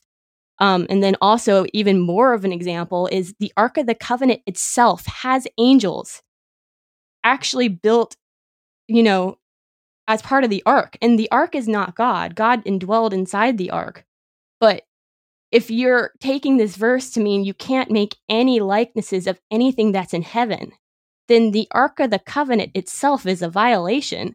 of that verse. So clearly, that verse doesn't mean that we can't ever make any picture and use our God-given creativity to mimic God's creation, because God's, instructed us to do it on at least these 2 separate occasions.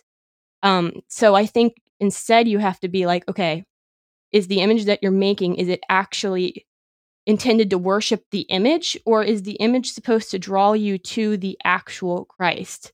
And anybody who's worshiping Jonathan Rumi, or, if they're praying and they have Jonathan Rumi's image in their head, that might be a problem, but that's not what the show is trying to do. And I think that's the responsibility of the person who watches it and engages in it to be able to discern between. But I don't consider a Bible show that has an actor for Jesus to be a violation of Exodus. Yeah, I don't think so either. And we'll talk in the next chapter and whatever time we have about the fan response. Like, are the chosen creators responsible if someone sins using the pictures that they've made, illustrating a fictional version of Jesus? Am I responsible as a fan of the show for the baby Christian out there somewhere? Might not exist, might be an imagination, but if that person sins, is that my problem? Should we just put away the show? You can't be consistent enforcing that kind of rule. I'm in agreement with you, Jeneth, about the second commandment there. I think where someone may come along and instead say, well, yeah, it's okay if you're not worshiping it, but you still shouldn't make a picture of God. You still shouldn't make a picture of God. But I'm going, well, we're also past the incarnation. Like, this is God making a picture of God. He's putting flesh on Jesus. The incarnation is real. The hypostatic union is real. Jesus came in the flesh. And in fact, the Apostle John himself, 1 John 4:2, gives a very stern warning about denying that Jesus came in the flesh. If you say we can't make pictures of Jesus, no Sunday school pictures, no flannel graphs, no nativity pageants at your church, or don't show him, it needs to be a brick under the swaddling clothes. You get to see Mary and Joseph and the shepherds and the wise men and all of that, and the camels, they're all real. But Jesus is just so much more spiritual and beyond man's understanding. We can't even show a picture of him. You have just acted like you deny that Jesus came in the flesh. And that is Gnosticism, you could say, but it's worse than Gnosticism. It is technically portraying a heresy. And yes, there can be heresy on the other side. You can show Jesus as human as you like, maybe sinning, and then you've gone into blasphemy. But that's why we have to be so careful with that hypostatic union, the theological term for the truth that Christians have believed for millennia, that Jesus Christ is both fully God and fully man, 100% both ways. He's not split down the middle. He's not switching back and forth. And by the way, he did not shed his corporeal form on the way up at his ascension. He is God to this very day, resurrected and reigning, presumably still with the nail-scarred hands. And we'll get to see him someday and touch him, just like his apostles got to touch him. And until that day, the Bible itself and preaching of the Bible and speculation and stories from faithful Christians as an act of worship in response to the gospel help us to imagine what that's going to be like someday.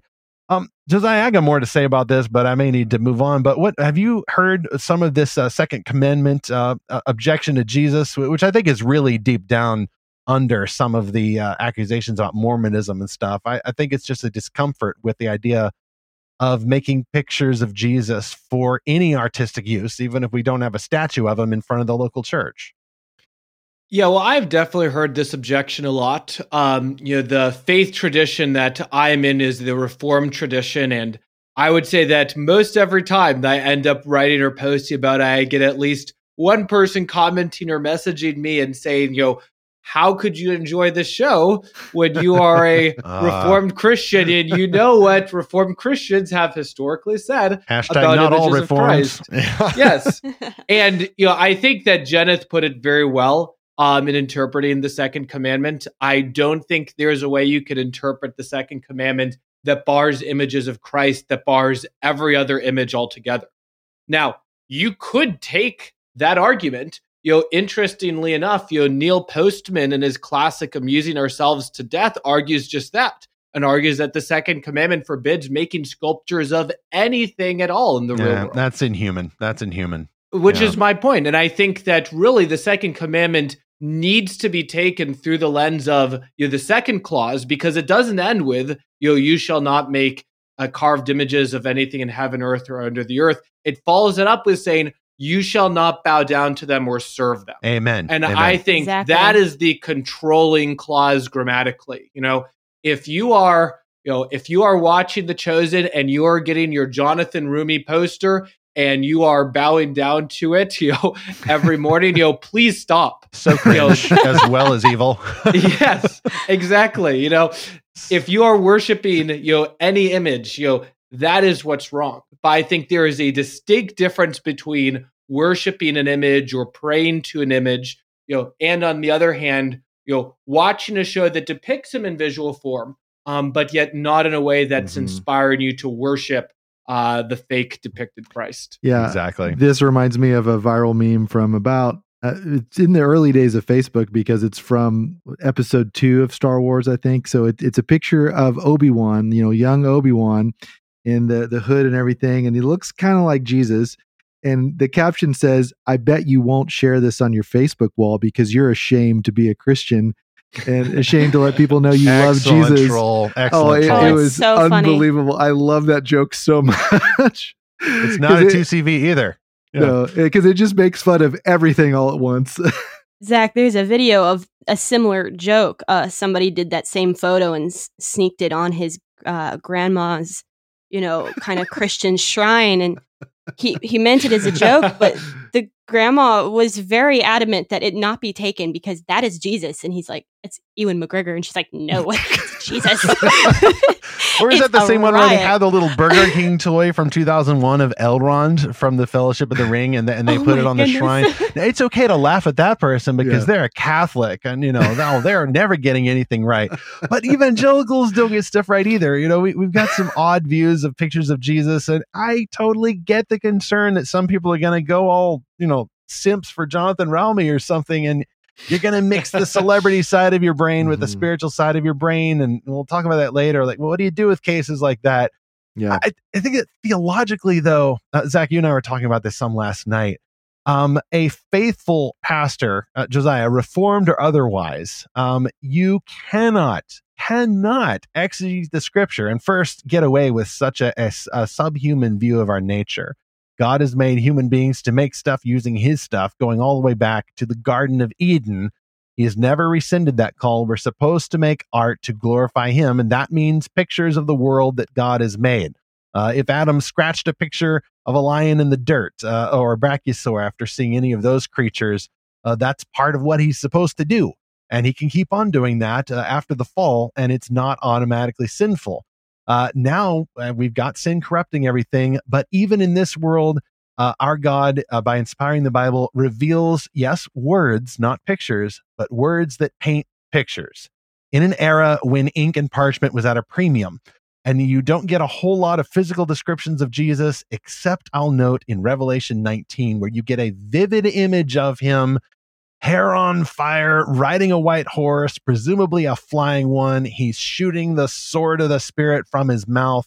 He's got tattoos. He's got a name written that only himself can know. I'm interpreting a little bit here. The point is that is visual. You cannot be a faithful reader of the words of the Bible without also getting an accurate image portrayed by the Bible in your mind. You're being asked to cooperate and see the risen, returning Son of God, Son of Man, back on earth to avenge himself, as well he should after waiting for so long. He first comes as a suffering servant, and then he comes as the divine avenger. Second commandment doesn't block you from imagining that or look forward to that. And by the way, this is post-incarnation. However, Christian, you figure out the second commandment, you got to work the incarnation in there. God himself has revealed himself, his very image, the image of the invisible God, Jesus Christ, Colossians 1:15. And this encourages us then to think of Jesus as human. If you're not allowed to picture him in some way, then I don't know what you're going to do to believe the biblical truth that Christ is both God and man. You cannot deny that he came in the flesh. And by the way, you're not just going to ruin your faith, you're going to wreck others' faith. And that's the testimony of many Christians who are watching The Chosen, and they're like waking up and going, oh, wait, Jesus really was a man. He got tired. Maybe he even got frustrated. Jesus had to go out in the woods and relieve himself. He got sweaty. He had to bandage his own wounds. You see this, even if you already knew it, and you really kind of see it for the first time. A lot of this reminds me of that last scene in Ghostbusters where the voice says, picture the image of your destroyer, and they're like, okay, don't picture anything, keep your mind blank. And then he try not to think about pink elephants. Yeah, try not to think about Jesus' face. Yeah, and he thinks about the Stay Puft Marshmallow Man, and that can't be a realistic view of like, don't make any picture of Jesus even in your mind. Don't think about what he could have looked like, and don't even make a drawing. Like, that's just not realistic. But I think this is even worse when it comes to acting. When it comes to movies or TV or drama, like, would you extend it to that? You can't even have anyone saying the words of Jesus and pretending to be him. That would be a very ridiculous outcome of this sort of view. But by contrast, I want to talk about there was a short play when I was a freshman in college that I still remember. So it was a very, very simple play at a Bible study I was at. There was a guy and a girl, and the guy kept trying to get the girl's attention, wasn't saying anything, and all these other people kept trying to get the girl's attention and get her to go places or do things. And finally, at the end, she taps the guy on the shoulder. She says, "I'm sorry I didn't have any time for you, Jesus. I'll talk to you some other time, I guess." And it was so powerful. Like, it was just, it stuck with me all this time. And that Jesus character didn't say a word, so that's a little safer. But would even that silent portrayal, come under the condemnation of this viewpoint, of this apparent 2CV rule? Like, I can think of all kinds of nitpicks right now. Right. Yeah. And am I worshiping that guy who played Jesus silently? Well, no. It's just stuck with me of, I am like that. I'm really like the girl on that play that's just always getting distracted by things. And, I should spend time with Jesus. I guess I'll do it later. I related to that very human story. And that really is what the focus of The Chosen is. The focus of The Chosen is the chosen. It's the disciples. It's their lives and how they interacted with Jesus. I don't even think Jesus is the main character, although, of course, that's of course, everyone, probably wants to watch it for Jesus. It's really about Peter and James and John. And, right. It's in the title. Yes. Yeah. And I think, man, that's what makes it so good, is because they are flawed, relatable, heroic, but sometimes cowardly. They're very normal people. And we are seeing how their lives were transformed by Christ. And that's that makes a better story, honestly, because it is hard in a way to relate to a perfect character. In film, they call this like a Mary Sue, right? Like someone who never makes a mistake or does anything wrong. But the amazing thing is how relatable Jesus is in The Chosen, that, again, he's not so humaned up that he's sinful, but he is very relatable. And like, you want to talk to this Jesus. And I think one of y'all's articles mentioned this, that some people said, "Oh, wow, I didn't realize Jesus was so friendly or so patient or forgiving." And, his interactions with Matthew are very interesting. Matthew, who exasperates everyone and people can't stand him, but Jesus is very loving and patient with him. And I think there is even one moment where Jesus is like, "Okay, thank you, Matthew." And just very gently, like, that's enough. But again, he's not harsh. He's not angry. He's not, he's not upset with him, but he has his limit to how much of Matthew's, babbling that he can take.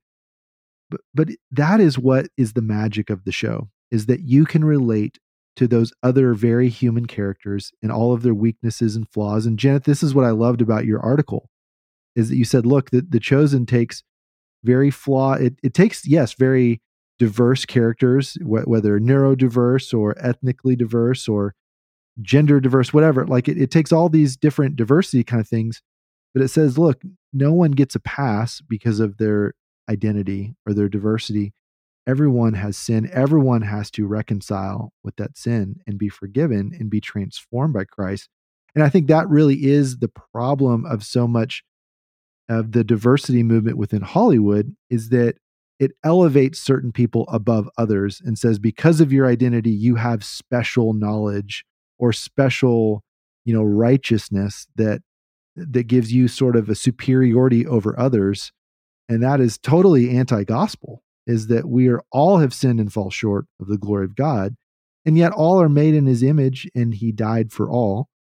And so that's what it does well, is it challenges everyone to think, okay, you in all of whatever makes you you, how are you going to respond to Jesus? And just to jump off that last point, maybe this is a bit of a tangent, but one of the things I particularly appreciate about the diversity of The Chosen is that it's very realistically diverse as a show, and yet you don't really see them on social media trumpeting of, look how diverse we are, and give us all these accolades for it. It's just quietly doing the right thing. Yeah. And sometimes I get frustrated when shows are focusing on, this show is going to be a great show because of how much diversity is in there. And, I want to see good diversity in shows, but sometimes it feels a bit like those Pharisees who are staying on the street corners or in the middle of the synagogues trumpeting, this is how great of a person I am. And personally, as a viewer, I'm much more interested in seeing diversity modeled the Chosen way, where they do a great job to be accurate and honest and realistic in their depiction of people, but they're not out there asking people to give them all these accolades for what they're doing. As the true Jesus. Go ahead, Jenna. Sorry. Oh, I'm sorry. I do love that. I mean, as a female fan of anything, when they put out movies that are all like, it's an all female cast Ghostbusters, I'm like, I feel like I'm being used now. Like, as a female, like, don't call me out for my gender. Call me out for, things that I'm doing well that you admire, but don't call me just, don't make me feel special just because of the way I was born. And then don't make a movie about it and be like, oh, look, the whole cast is women. I'm like, so what? I don't want to be treated differently. So I do like how The Chosen treats everybody the same, regardless of who they are. And they all need, the same salvation from Christ. And I really like that. As the true Jesus might say, when you make a diverse television show, do not let your left hand know what your right hand is doing, but rather let your good deeds be done in secret. And then your Father who is in heaven will reward you. That's a speculative paraphrase of Jesus, which is kind of part of what we've been talking about here. And it could make its own episode by itself. Speaking of making images or even making realms, looking at God's creation and fantastical creatures and wondering if maybe you can do the same, guess who's back for our third sponsor of the show, Realm Makers. Again, it's the Realm Makers annual speculative fiction writers conference. They just opened registration for the next event. It's live from July 13th to 15th of 2023 back in St. Louis, Missouri at the Sheraton Westport Chalet Hotel. That location is one that they have favorited for many a year, and now they're coming back this summer. But you can also live stream if you can't go to the physical event. If you are a Christian writer or creator of fantastical fiction or sci-fi or anything like that, this is the place to go. They're expecting hundreds of writers who create these stories to join this organization. It is a Christian-led organization, Realm Makers. This is the 11th annual conference, and authors can register now at realmmakers.com for the event. You can go in person, or you can live stream on the dedicated Realmsphere social network. Here's a quote from the co-owner and CEO, Rebecca P. Miner. We at Realm Makers have enjoyed the privilege for over a decade of connecting Christian creators to one another and to opportunities in the publishing marketplace. We're not just about bringing expert faculty to the conference for teaching, although that's one of the pillars of what we do. We've also discovered that a writer's success is tied into relationships one way or another. The annual conference offers a supportive environment where authors can take the next step in their creative journey. I've been to all but 2 of the Realm Makers events so far, even the virtual one in 2020, so you can go virtual or go in person. They also have 3 keynote speakers, Steve Lobby, who's been on the show before, Stephen James, a 4th Steve in the running for our Steve saga, and Trisha Goyer as well. You can get all that information in the news release we put up at Lorehaven, link in the show notes for episode 148. Go to realmmakers.com itself to register, or see more information at lorehaven.com/podcast sponsors. All right, we may have to abbreviate this next bit here. Chapter 3, we've already talked some about non-believer fans and what happens if somebody who's not a Christian really likes the show, or even really seems to like Jesus. And we've alluded earlier to Dallas Shinkin's comments about some Mormons he knows who seem to be followers of the real Jesus Christ. And skipping all of that, I would say that he's talking in a way that is very personal and stuff that we would not be able to understand if we don't know those people. So I guess I would just step back. I understand that some people are really bothered about that, especially if there's some non-Christians who you think are trying to pass as Christians, and that can get really controversial. But in this case, I would just ask, okay, does that reflect on the content of the show? Which a lot of the people repeating this claim have not even watched the show and don't even seem to care. So that's just bad discernment. You haven't done your homework. But could a Christian legitimately hold this view even if you disagree with it? Would you throw him out of church membership over that view because he thinks someone is a Christian who you think can never be a Christian unless they do X, Y, Z? I don't think you can reject that person as a faithful Christian. And if you do, then you're practicing what we used to call and maybe still call that secondary separation thing. Like, okay, well, that person may be a Christian, but they hang out with that person over there. And so I'm not going to hang out with either of them. That's the kind of stuff that is just not actually commanded in the Gospels. It's not commanded in the epistles. And yet a lot of Christians think they need to practice that. I don't think that, and I think that that's just a philosophical difference that I have with the folks who try to reject Jenkins or anybody else because they have a different view about art or working with non-Christians or people who are associated with a non-Christian group whom the Christian thinks is a Christian. I don't know. I don't know that person. I would have to know that person. I also know that people, though, are really complicated, right? They can be moving from a non-Christian religion to a Christian one, and maybe they're kind of in between, and they exist in a state of flux, and you don't know. It's important, I think, mostly to judge the content of the show, like Jenkins says. He says, quote, "I am not trying to please or seek the approval of any one person or group, including commenters on social media or critics," end quote. He says, "People will call me a heretic or a blasphemer, but as long as I'm doing the right thing before God, I don't mind being criticized."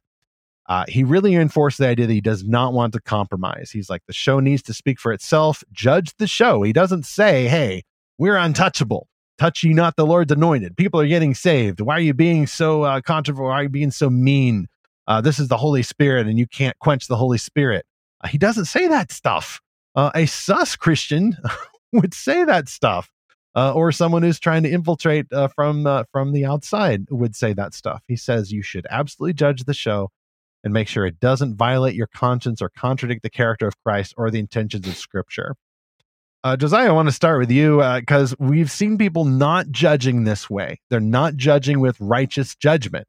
Instead, their first introduction to the show seems to be from an overzealous fan, maybe one who's got a picture of Jonathan Ralmy on the wall, and they, pray toward it 5 times a day, breaking all the rules of all the religions. Not great at all. Or maybe you see some people who, think the apostles are really hot, or, you get a bad impression then from that first introduction. We've got a more positive introduction to the show, and so we don't have that stigma. But how can we, if given the opportunity, encourage these folks, hey, stop judging with false judgment. It doesn't really matter what the overzealous or even simping fans will do. How should we encourage these people to discern the show or any other Christian-made imagination? Yeah, well, I think the first thing to say about that is that if a show or anything can be judged by how people use it, you know who that means we have to judge the most? Well, it's going to be God by that standard, because how many of us have misused the good gifts that God has given us? Absolutely. Not his fault. I think it is important to distinguish the something itself from how it's used. And even to get a bit more specific than just the universe at large, which was a good thing that God gave us that we have misused, sometimes to horrific ends. I might point out the very tangible example of the bronze serpent, which I believe is in Exodus, although sometimes I get the events in the various books. That's the book of Numbers, actually. Yeah. Numbers, there you go. Kind of feels Exodus-like, though. It does. And if you look at Numbers, God makes this bronze serpent that the people can look to in order to receive healing. And God commissioned Moses to do this. It was a good thing that he made. But what do we see happening a few books later? Well, people are bowing down and worshiping the bronze serpent and treating God's gift as something that it was not meant to be, and it needs to be destroyed because of misuse. So what I would say, is if, God is able to make good things that are misused by people, how much more do the things that we create as humans have the ability to be misused? And that's why I think, Stephen, you're right on point when you say we need to judge The Chosen not by what other people say about it, not by the ways that other people might use it or misuse it, but what is the show itself doing? And that's what matters. If the show airs, we judge it by the faults of the show. If it does well, we praise it by what's in there. And we don't allow us to be driven just by what other people say about it or other people use it, because by that standard, none of us, not even God, can be held guiltless. And that's not a place we want to go. Point. Yeah. That's a fantastic point. And I love how Dallas said, please focus on the content and not the flawed people who made it, including me. And I think that really gets to the heart of, I don't understand the expectation people have that these 200 plus, probably now 300, 400 people that make each episode, do people expect the entire cast and crew to be evangelical Christian? Like, are there even that many people who work full time and make a living from this and are qualified to do this that are all available at the same time? I really doubt it. I doubt the fan base to be evangelical Christian and always read the show or watch the show with pure biblical sanctified motives. That's just not realistic. And we have seen some Christian films like that before that are made entirely by one ministry or like one church. Like, for example, Sherwood Pictures, that's offspring of the Sherwood Baptist Church, that's made the Fireproof and Facing the Giants and such. I don't even know if the entire cast and crew for those movies were, fellow Baptists. I imagine they brought in other talent or other crew to do things like Steadicam movements or, sound design or, craft services or whatever that were not fellow believers. And so I think it's totally unrealistic to think that any film could be 100% made by Christians. But look, this is what I would say to that impulse. I think that's actually a good impulse. I think more Christians should be in the film and TV business. I think we should encourage that. We should have more college programs. We should have more seminaries in Christian schools offering these degree plans. And then we should have better pipelines from school into the industry of making more films that tell our stories, and not just, biblical stories, but stories set in the modern day or fantasy worlds or sci-fi worlds that are about Christian characters or Christian themes or Christian topics. The problem is there's not enough demand. And so there's not enough supply to meet the demand that's not there.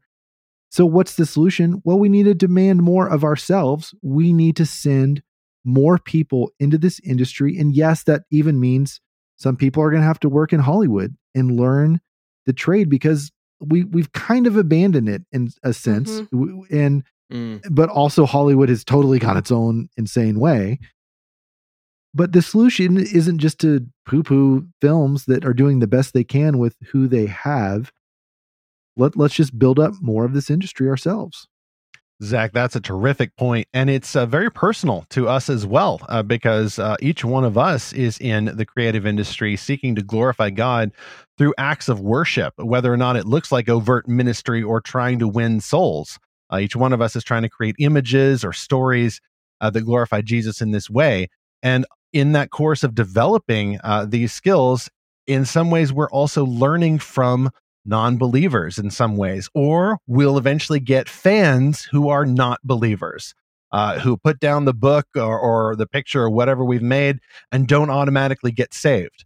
Is that the point? Are we just trying to get them saved to close the deal right then? I think that's a very man-centered view of evangelism that rejects the sovereignty of God and exalts the skill of man, giving us power we're never meant to have.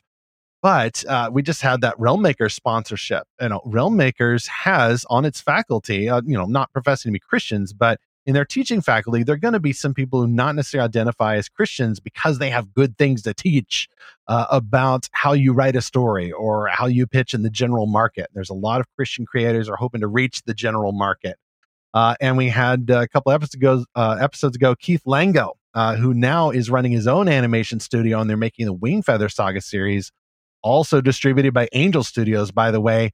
A lot of his animation skills he has picked up by working alongside secular creators in a non-Christian environment. Well, that is the doctrine of Christian vocation that I think a lot of well-meaning Christian fans or critics of this show and others, as well as some, frankly, Josiah, Reformed preacher types, like, we get kind of in our ministry niche, I think, sometimes, and we forget that the purpose of this gospel, the purpose of the limits around local church membership and doctrine and faithfulness, is to equip Christian saints to go out and do their jobs, which are not just preaching in the world. That means that we're not always going to confront people. Like if you're maybe your calling is to be a street evangelist in Salt Lake City, maybe you're going to talk a little more openly with some folks who identify as Mormon or LDS or whatever. But if I've got a Mormon friend or a coworker, like, I don't know if I'm going to force that conversation all the time. Maybe I just need to show a picture of the true Jesus, and then move in and start or finish or continue those conversations. That kind of evangelism with relationship is messier, but it's a lot closer to what we see with Christians who are trying to do creative stuff. Like one way or another, unless you got a chip on your shoulder, the story or artwork you make is going to glorify Jesus if that is your goal. Whether or not you mention him in the book or have a fictional Jesus character or whatever, it really goes down to the point of these creative works. And it really comes down to that idea of vocation. Jenneth, I did want to ask you, because you're doing pictures. I teased earlier that Josiah is safe because he's doing words, and Christians ought to be all about words. But Christians are also about images. Jesus was the Word, it says in John chapter 1. But then the Apostle Paul writes to the Colossians that he's also the image. So you've said that you have, for you, and I think a lot of people, words are more challenging. And so you're going to identify with images more. It's just how you're made. How does that work out then as a Christian? Like in some of the images that you're making, does every single one have to have a little John 3:16 stamp in the corner, or can it be a Christian image, even if it's not specifically showing Jesus or some gospel thing? Yeah, don't you know that I secretly watermark all of my images with the full text of the King James? I'm kidding. Well, it's real tiny in there, real tiny. Yeah, it's really tiny. It's a texture skill. Layer. No, it's got to be King James too.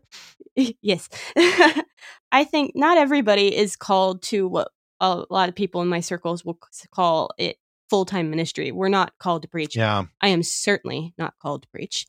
But I am called to make an influence in the entertainment industry in some capacity, whether it be through writing or through design or possibly through Hollywood. I don't know. There's just really desperate drive to get into the entertainment industry because, honestly, if you sit back and you look at the two leading influences in American culture, it is the education industry and the entertainment industry. And those are the two places that Christians have, for the most part, pulled out of. And I'm not blaming the Christian school movement because I went through Christian school and our family actually has a big story about the Christian school movement. Back in the 70s, my grandpa was sent to court for sending his kids to a Christian school because it was illegal back then. So wow. I support Christian schools, but at the same time, once we got our Christian schools, I feel like we kind of abandoned the public schools. And I think we did the same thing with Hollywood.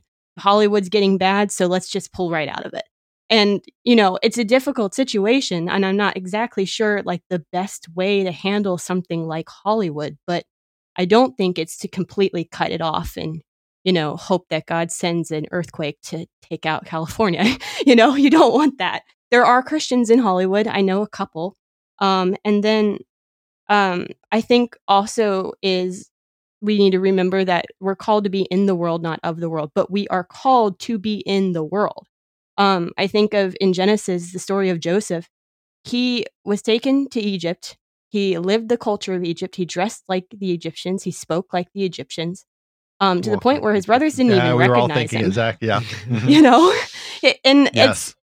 I remember hearing that in a sermon once and just being like, oh, you're right. Like, we can't be exclusively a little Christian cult bubble over here in the corner where non-Christians don't even have a concept of what we do or believe because we're kind of so closed off. So I think we don't have to watermark John 3:16 in every single thing or even do exclusively Christian creativity, in our work. And if we don't, we're sinning. But I think we're called to be lights, and I think we're called to, create things that still reflect back to God and ultimately his creativity.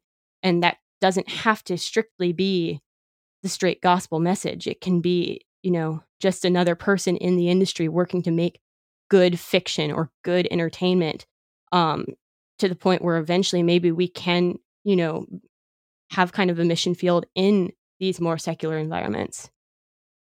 Josiah, there's a lot of precedent for this in the Bible, even with John the Baptist, who comes to prepare the way for Jesus. And even the whole Old Testament could be described as preparing the way for Jesus, by cycling this narrative throughout generations of the original covenant people of God, saying that if you sin, something has to die. If you sin, something has to die. It's important to be clean. It's important to be righteous. Don't be like the nations around you. Uh-oh, you were like the nations around you. In come the invaders. Uh-oh, here they come again, and then back and forth. This cycle of this story constantly preparing. Well, why doesn't God just move in and close the deal and send Jesus immediately? Why wasn't the Redeemer born to Adam and Eve immediately, as they may have hoped, having gotten that promise? In Genesis 3, God spends a lot of time preparing people, and then John the Baptist comes, and then finally Jesus comes.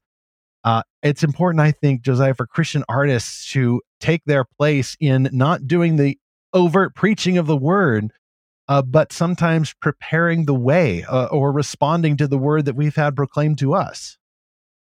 Oh, absolutely. I am 100% on board, and this is my bread and butter, since I work in the writing training industry as my day job, and I'm going to try not to get too much into industry speak, since that's not what we're doing over here. But certainly as fans, we should be wanting to see authors who are doing that and are taking the tricky steps at times of navigating the mainstream world and understand, how do I live here in a way that is faithful to who I am as a Christian, and not compromising who I am, and yet also working to bring more Christian themes into places that wouldn't otherwise receive it. But I do think that we should be looking to try and support artists who are doing that, whether that's coming in the role of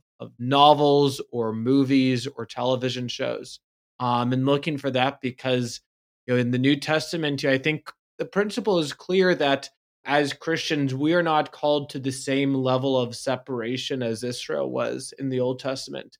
Christ is very clear that he's not here to establish a new kingdom. This has apart from everyone else. He is here to send us out into the world to be salt and light in the places that we are. Mm-hmm. Yeah, I think a lot about, I mentioned Bezalel earlier from Exodus 31, and how it says that God filled him with wisdom, understanding, and ability in every craft to design artistic works. And he had very specific skills that were related to the building of the tabernacle. And in Acts 17, it says God has appointed the time and place for everyone to live. And so he knew, not only knew, but he determined the time and place for filmmakers nowadays to live and work. And he appointed the skills that we all have, whether as writers, designers, filmmakers, editors. And so I just have to think that for the person who loves God and loves his word and is creating things out of an overflow of worship, we have to trust that God is part of that process. That doesn't mean that everything's going to be perfect or there's no flaws in it. Of course, there's going to be flaws in it. But we have to believe that the Holy Spirit is working in that person who is given those skills for this very specific moment in time. That's why I'm glad when Dallas Jenkins talks about this. First of all, I'm glad that he is talking about it.